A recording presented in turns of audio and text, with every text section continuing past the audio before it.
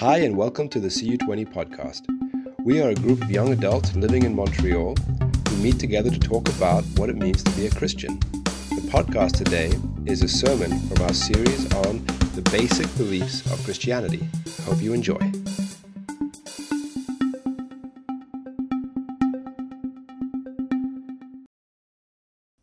There's a story of an old preacher. It's a true story, actually, of a preacher who had been, in the ministry for many, many decades, and he had become a professor of, preaching in layman's terms, at a Christian university. And what he would do is a lot of his students were actually pastors as well. This was sort of a course. The course he would do was sort of more kind of higher level, so people who were already in the ministry would come just to hone their skills. And the class was small enough that he would meet one-on-one with the students sort of once in a while. And his preference was to meet with them on Monday morning after they had preached on Sunday. And as the story goes, he would sit down with them and he would always ask them the same question. He would sit down and say, "What did you give the people to believe last Sunday?" The question is interesting because by honing in on that one word, believe, it negates the other words that we often fall into as preachers. So it'd be very easy to say, "What did you give the people to do?" Or what kind of conviction did you kind of try to bring? What challenge did you bring to them? He said, "What did you give the people to believe?" And it's important, I think, that we identify that as an incredibly essential aspect of what it means to preach the gospel. Because ultimately, it's not anything that we do. If you preach the gospel and the sense of the sense of duty falls on the person. Now we must go and do something rather than just sort of repent and believe. No, we need to go work in some way. Well, that's wrong. You misunderstood it. The things that change the world, because they change societies, and the reason they change society is because they change people, are ideas. Understanding, gaining of insight, a gaining of understanding, a realization is what changes the world, ultimately. It's the most powerful thing we have seen change the world over and over again. It's ideas, it's belief. Ideas are what began slavery, and ideas are actually what ended slavery as well, if you think about it from that way. Ideas are incredibly important.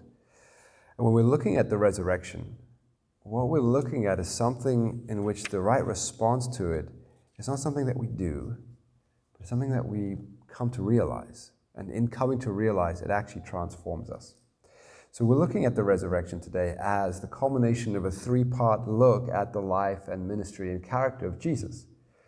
And we've looked so far, beginning at his claims, which were stupendous, these extraordinary, amazing claims. And we looked at, what did he actually claim?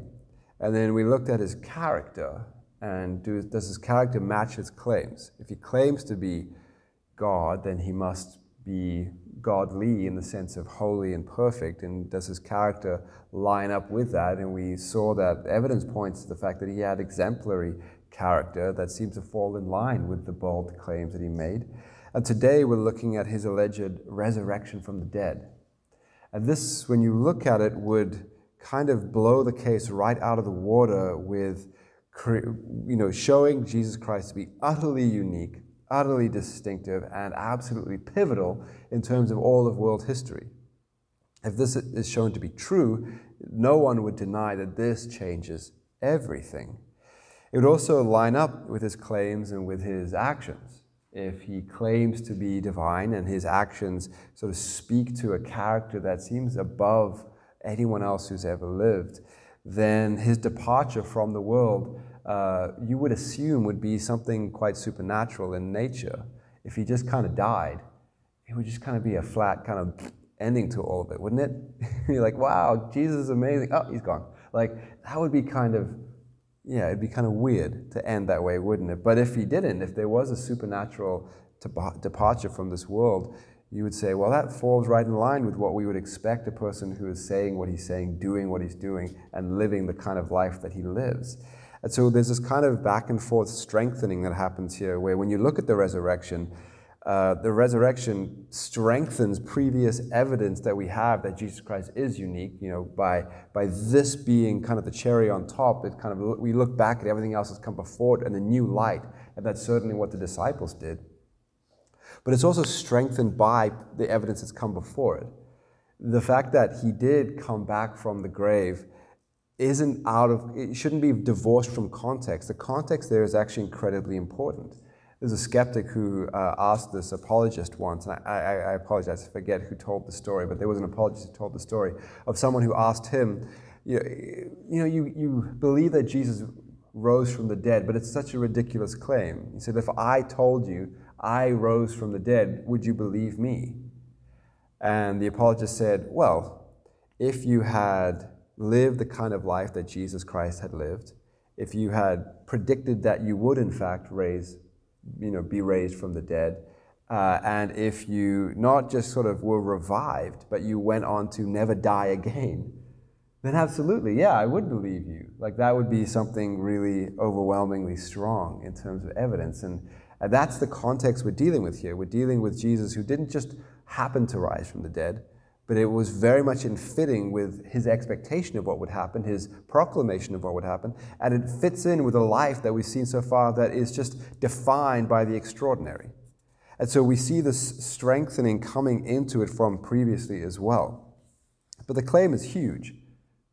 If Jesus Christ did actually do this, this is massive. This changes everything. And so do we have reason to believe in this? And we're going to break it down the same way that the book chapter did, the chapter, I think, 3 or 4 of the book. And so there's 4 main things we're going to look at in terms of evidence. The first being, okay, if Jesus Christ did rise from the dead, then where's the body? And the body is gone. Even the authorities kind of admitted or conceded to the fact that the body wasn't there anymore. I would imagine it would be a very easy thing to disprove if you can just say, yep, there he is, kick him, he's dead, like, he's right there. Like, they couldn't do that. They had to concede that, in fact, the body of Christ was gone. And it wasn't as if they were just simply mistaken about that fact. The location of his grave was unmistakable. And he certainly was dead. It's like the idea that he just sort of fainted or went into a coma and then came out of it at a later date was, number one, like medically absurd, and number 2, wouldn't fit in with all the other evidence we have of his resurrection appearances, appearing to be well and fine and great and powerful. You would expect if he did in any way survive the crucifixion and then, 36 some hours in a cold, dark, damp tomb with no water or food, he wouldn't be in the kind of state that would inspire anybody, shall we say. He would be a wreck. And that's certainly not what we have here. We also have the fact, and we'll get into that in a bit later, but that the grave clothes were undisturbed. So if there was a theft of the body, it was a very strange kind of thing that they would leave the grave clothes behind in a way that they were perfectly undisturbed as well. That's a piece of evidence that wouldn't fit in with that theory. Also, how on earth would they get to the body in the first place? The last one being like, okay, if the body's gone, maybe the disciples took it. But they would have no means to take it. They certainly couldn't get into the tomb themselves without a massive, struggle that would be very, very, loud and evident. But also, they have no motivation to do it. Why would they want to do this, considering they're the ones who would later go on to preach the resurrection of Jesus Christ and go on to die for their faith? Why would they die for something that they knew was a lie? John Stott says in that chapter, they may have been deceived, if you like, but they were not deceivers. Hypocrites and martyrs are not made of the same stuff. Certainly you wouldn't expect anyone to die for their own deception. It just doesn't fit the bill at all. And so you have to deal with the fact that the body was gone, and there's no adequate explanation that seems to fit in with all of the implications of the fact that it's gone and what that would mean. Secondly, he looked at the grave clothes were undisturbed. And I'll admit that this is not something that I really knew much about until reading this chapter. It is very fascinating to look at it. So John chapter 20, verse 6 to 8 is where you see the account of what was going on with the grave clothes. I'll read it here. It says, Then Simon Peter, who was behind him, arrived and went into the tomb. He saw the strips of linen lying there, as well as the burial cloth that had been around Jesus' head. The cloth was folded up by itself, separate from the linen.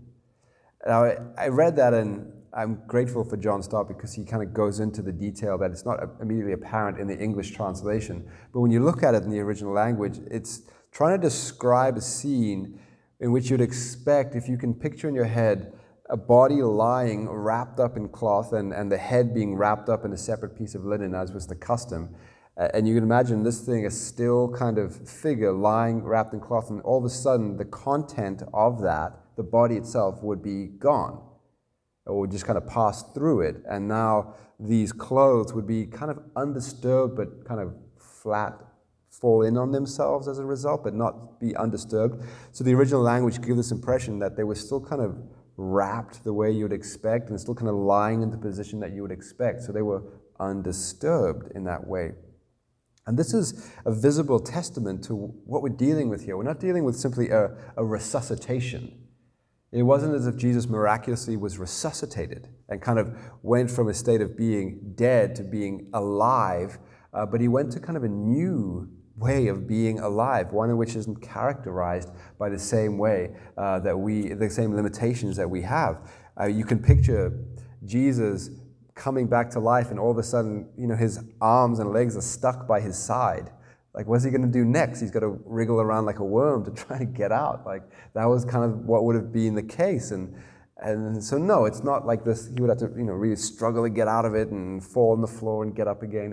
And, that would have been, aside from comical, really strange as well. That's not what we're dealing with here. We're dealing with something completely different and above that. John Stott says, no, we do not believe that he returned to this life. He had not recovered consciousness after a faint. He had died, and he rose again. His was a resurrection, not a resuscitation. We believe that he passed miraculously from death into an altogether new sphere of existence. And so the grave clothes being as they are is, gives this picture of what's taken place is utterly unique. And then the fact that, adding to that Jesus was seen after his death, as alive and well.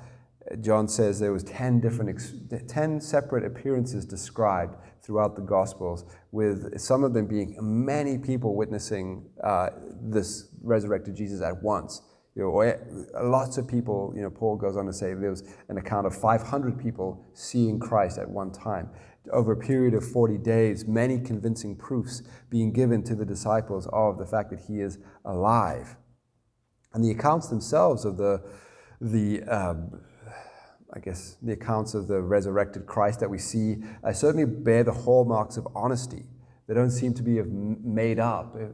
When things are made up, so they kind of follow a certain pattern. They're very utilitarian. They're like, well, that's just, everything we say kind of is to the point. It's kind of giving you only what you need to know here, and because that's the way that people make up stories. But these accounts don't seem to be that way. There are superfluous details added that don't seem to serve any purpose except for the fact of being true. Also, on top of that, there's a lot of things that you would consider sort of bad PR. Like they add elements to the story that wouldn't be a good thing to speak about unless they were actually true and you're just being honest. The one that is pointed to is the fact that in every single account, women were the first one to be the witnesses of Jesus Christ's resurrection, the first ones to see it. And in that time and day, women were not considered reliable witnesses. Women their testimony wasn't even heard in court because they were just not considered to be reliable. And so if you're making up stories, you wouldn't choose to have women to be the ones to discover the body. So the fact that in all cases and throughout all four Gospels, it is women who discover it first, show that this wouldn't be added unless it was true. There's a great New Testament scholar named Gary Habermas, and I want to read quite a long quote. There's two quotes that I want to read for you from him, but both of them are to the same end of him just saying, look, even skeptics concede to the fact that Jesus appeared to be alive after his death. Even those who don't believe in the resurrection concede that point. And so he says this, he says, even the highly critical New Testament scholar Rudolf Bultmann agreed that the historical criticism can establish the fact that the first disciples came to believe in the resurrection and that they thought that they had seen the risen Jesus. Atheistic New Testament scholar Gerd Ludman concludes, it may be taken as historically certain that Peter and the disciples had experiences of Jesus' death in which Jesus appeared to them as the risen Christ. Paula Fredrickson of Boston University comments, I know in their own terms what they saw was the raised Jesus. That is what they say, and then all the historical evidence we have seen afterwards attest to their conviction that that is what they saw. I'm not saying that they really did see the raised Jesus. I wasn't there. I don't know what they saw, but I do know that as a historian, they must have seen something. And then he goes on to say this, there is a virtual consensus among scholars who study Jesus' resurrection that subsequent to the death by crucifixion, his disciples really believed that he appeared to them risen from the dead. This conclusion has been reached by the data that suggests that, number one, the disciples themselves claimed that the risen Jesus had appeared to them, and number two, subsequent to Jesus' death by crucifixion, his disciples were radically transformed from the fearful, cowering individuals who denied and abandoned him at his arrest and execution into bold proclaimers of the gospel of the risen Lord. They remained steadfast in the face of imprisonment, torture, and martyrdom. It is very clear that they sincerely believed that Jesus rose from the dead. And that dovetails nicely into the last of the four evidences that John Stott presents, which is the disciples were changed.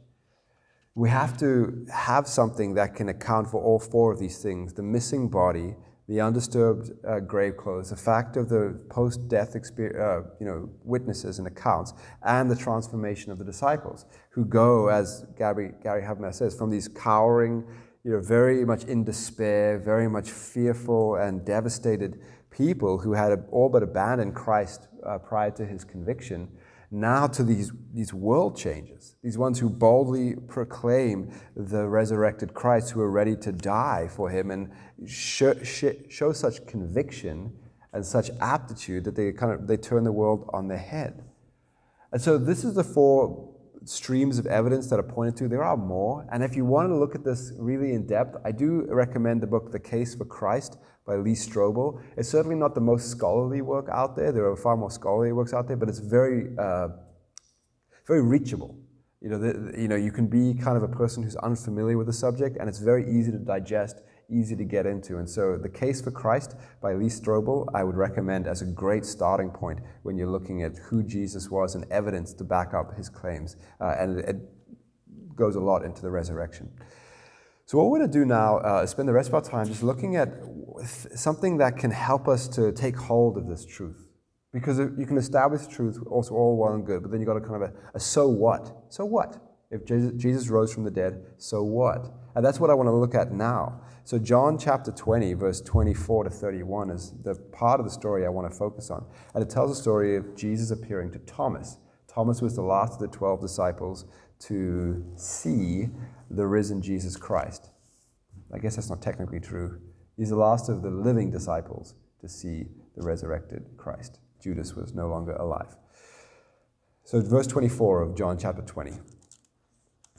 Now Thomas, called Didymus, one of the 12, was not with the disciples when Jesus came. So the other disciples told him, "We have seen the Lord." He said to them, "Unless I see the nail marks in his hands, and I put my finger where the nails were, and I put my hand into his side, I will not believe it." A week later, his disciples were in the house again, and Thomas was with them. Though the doors were locked, Jesus came and stood among them and said, "Peace be with you." Then he said to Thomas, "Put your finger here. See my hands. Reach out your hand and put it into my side. Stop doubting and believe." Thomas said to him, "My Lord and my God." Then Jesus told him, "Because you have seen me, you have believed. Blessed are those who have not seen me and yet believe." Jesus did many other miraculous signs in the presence of his disciples, which are not recorded in this book. But these are written so that you may believe that Jesus is the Christ, the Son of God, and that by believing you may have life in his name. So this is a story of this kind of massive turnaround. in the life and the thinking of Thomas. And it's all pivoted around the encounter of the risen Christ. That prior to this, Thomas hadn't seen Jesus raised from the dead, and now he has.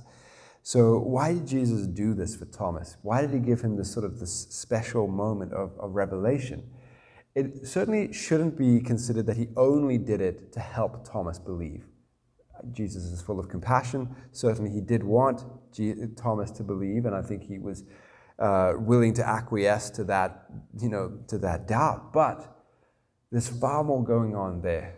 We can see that there's far more going on because Jesus actually scolds, he rebukes Thomas in this for not believing, saying, look, the apostles, the other disciples have been telling you this. Why did you not believe? But there's more to it than that. You see, in order to be an apostle, you had to have witnessed the resurrected Christ. That was one of the conditions of what it meant to be called an apostle. And so Thomas has been given this preferential treatment, this royal treatment, so that he might serve as an apostle. And so he's considered one of the 12, it says it at the beginning. He is considered, he ought to be a disciple, an apostle. And so Jesus gives him this moment in order to give him the status, the credentials as an apostle. And if you take that a step further to say, why is it necessary for someone to witness the resurrected Christ in order to be considered an apostle? It's because the resurrection is the pivotal moment that needs to be preached. You see, Thomas would have been very, very familiar with all of the teachings of Jesus. He had traveled with Jesus the whole time. He had bared witness to the countless sermons that Jesus had preached beforehand. He must have been very familiar with the words of Christ. But in order to go out and bear accurate and faithful witness to what it is that Jesus Christ is all about, it's not enough to just know the teaching. You have to know the resurrection. You have to preach the resurrection because the teaching alone is not the main message. You need to have within it the historical fact of the resurrection. You need the fact that God has broken into this world. He has torn a hole into the fabric of our reality and come into it and done something that we need to pay attention to. Done something that has changed the course of human history and will culminate in the completion of what he started on that day. That it's pivotal. And if you try to reduce Christianity, you try to take the resurrection out of it and simply proclaim the teachings of Christ, you've really gutted the entire of the Christian faith. Like, it doesn't have any power anymore. It certainly doesn't have the characteristic power that it claims to have.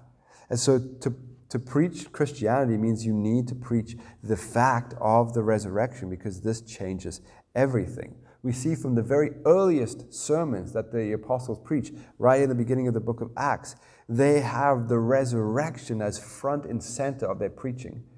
The resurrection at that first sermon was the vindication that reversed the human decision about who Jesus was and placed him back on the pedestal that he deserves, that he is the Messiah, and he is the one to which we need to defer and bow down to.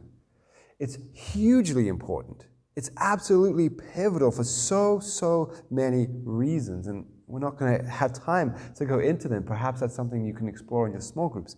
But the resurrection filters out into all different ways of us approaching God, approaching our hope for the future, our relationship to the past and present. It goes into all different areas of life. Essentially, in a nutshell, it changes the message of the religion of Christianity from anything that could be summarized as do your best or try really hard to instead be built upon a faith assumption which is trust in Him. Not trust in yourself, not trust in your works, trust in Him and trust in His finished works. Historically speaking, we know that Christianity spread rapidly through those who were poor and oppressed. That was the demographic who grabbed hold of the message.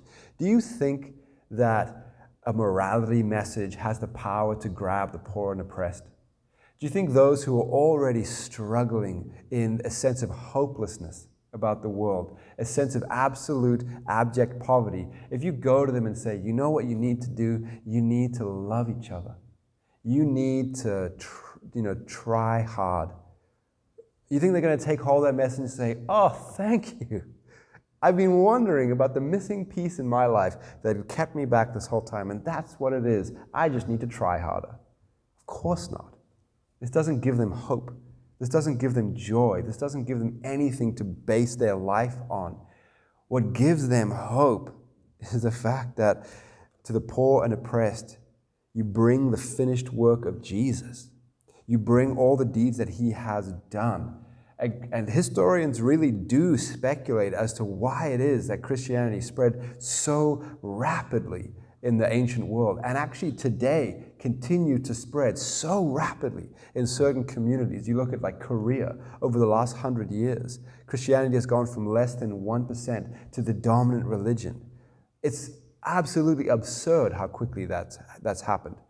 And that's not the only time it's happened. It's happened like that again and again and again through history, spreading through the marginalized, spreading through the oppressed.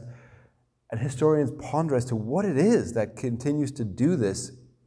And one of the best answers they keep coming to is that it gave something that no other religion or worldview could offer to the people. And that something was grace.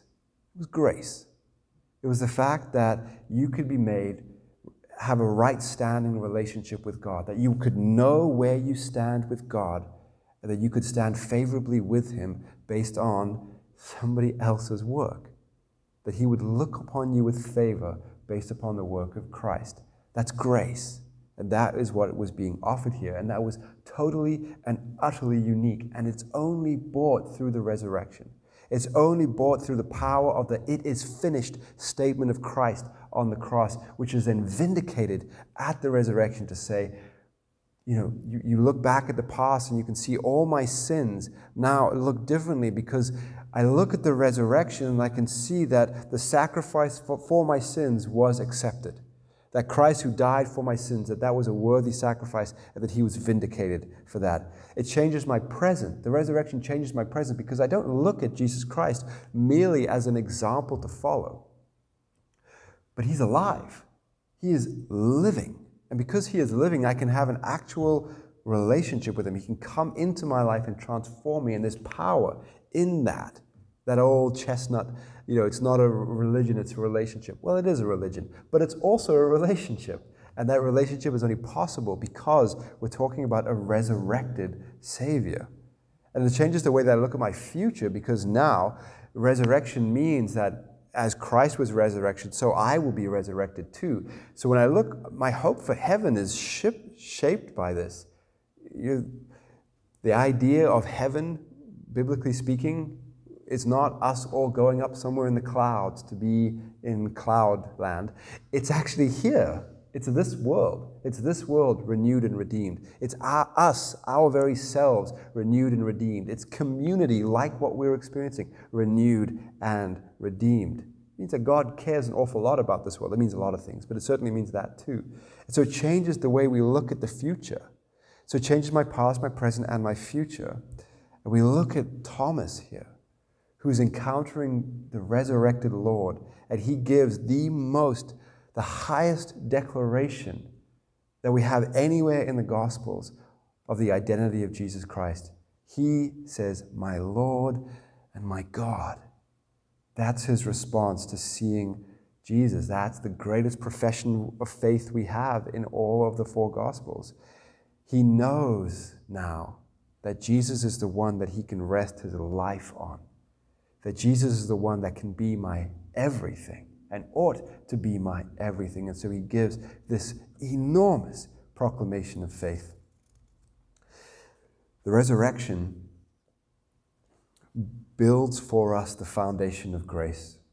It changes our very mindset towards God from a "you do" kind of attitude to a "it is done." He has done it. It brings you into right standing relationship with God without a shadow of uncertainty that should remain. Francis Chan writes this. He says, "There is nothing better than being absolutely sure that the most powerful being in the universe adores you as his own, as his own child." That's the type of confidence that the resurrection brings, because it's not on your righteousness, it's on his. Grace is the difference between serving as a child and serving as a stressed out, guilt-ridden slave. You can serve God as a stressed out, guilt-ridden slave, but you will not be a Christian if you do. You will be a Christian if you serve Him as a child. It offers us intimacy. It offers us security. It offers us encouragement. When Thomas sees this wounded, victorious Savior, it absolutely transforms him. You need to be looking at your wounded Savior too. And that's kind of where I want to leave you today, with something to believe. There's a great analogy I heard last week sometime, where someone said, you know that phrase that people talk about when they talk about really decadent desserts? And they'll say something like, oh, you know, that chocolate cake, you just need to look at it and it makes you fat. You know, that kind of thing? For me, it's like Krispy Kreme donuts. All I need to do is look at that and I'll get fat. That metaphor, great as it is actually kind of true in a sense when you look at how the gospel works. Because all we actually need to do is look with love at our Savior, and it begins to transform us. Looking at Jesus with love, looking at His wounds, melts and transforms us to look at Him and to know God did that for me. Absolutely transforms you. And that's where you begin as a Christian, by looking, by hoping, by pondering. It begins to transform us from that point. And so believe this week. Let's pray together. God, and when I say God, I mean you, Jesus. We thank you. We thank you for the absolute pain that you went through. We thank you that you went through it for us. We thank you that you rose from that grave. We thank you that you've placed our life upon you, the rock. We are so unworthy of you. And we're so grateful that you came and did what you did for us. God, for anyone who's here that's still kind of like Thomas, not ready, not willing to believe, I know that an encounter from you will change it all. So we ask, Lord, that you convict them and change them and meet them. Help us, Lord, to do that. Help us to be faithful witnesses to each other and to the world around us, as is your will. May we be accurate. May we be good, shining lights. I pray, Lord, that you transform us as we marvel at you. May you transform us from the inside out. We thank you. Amen.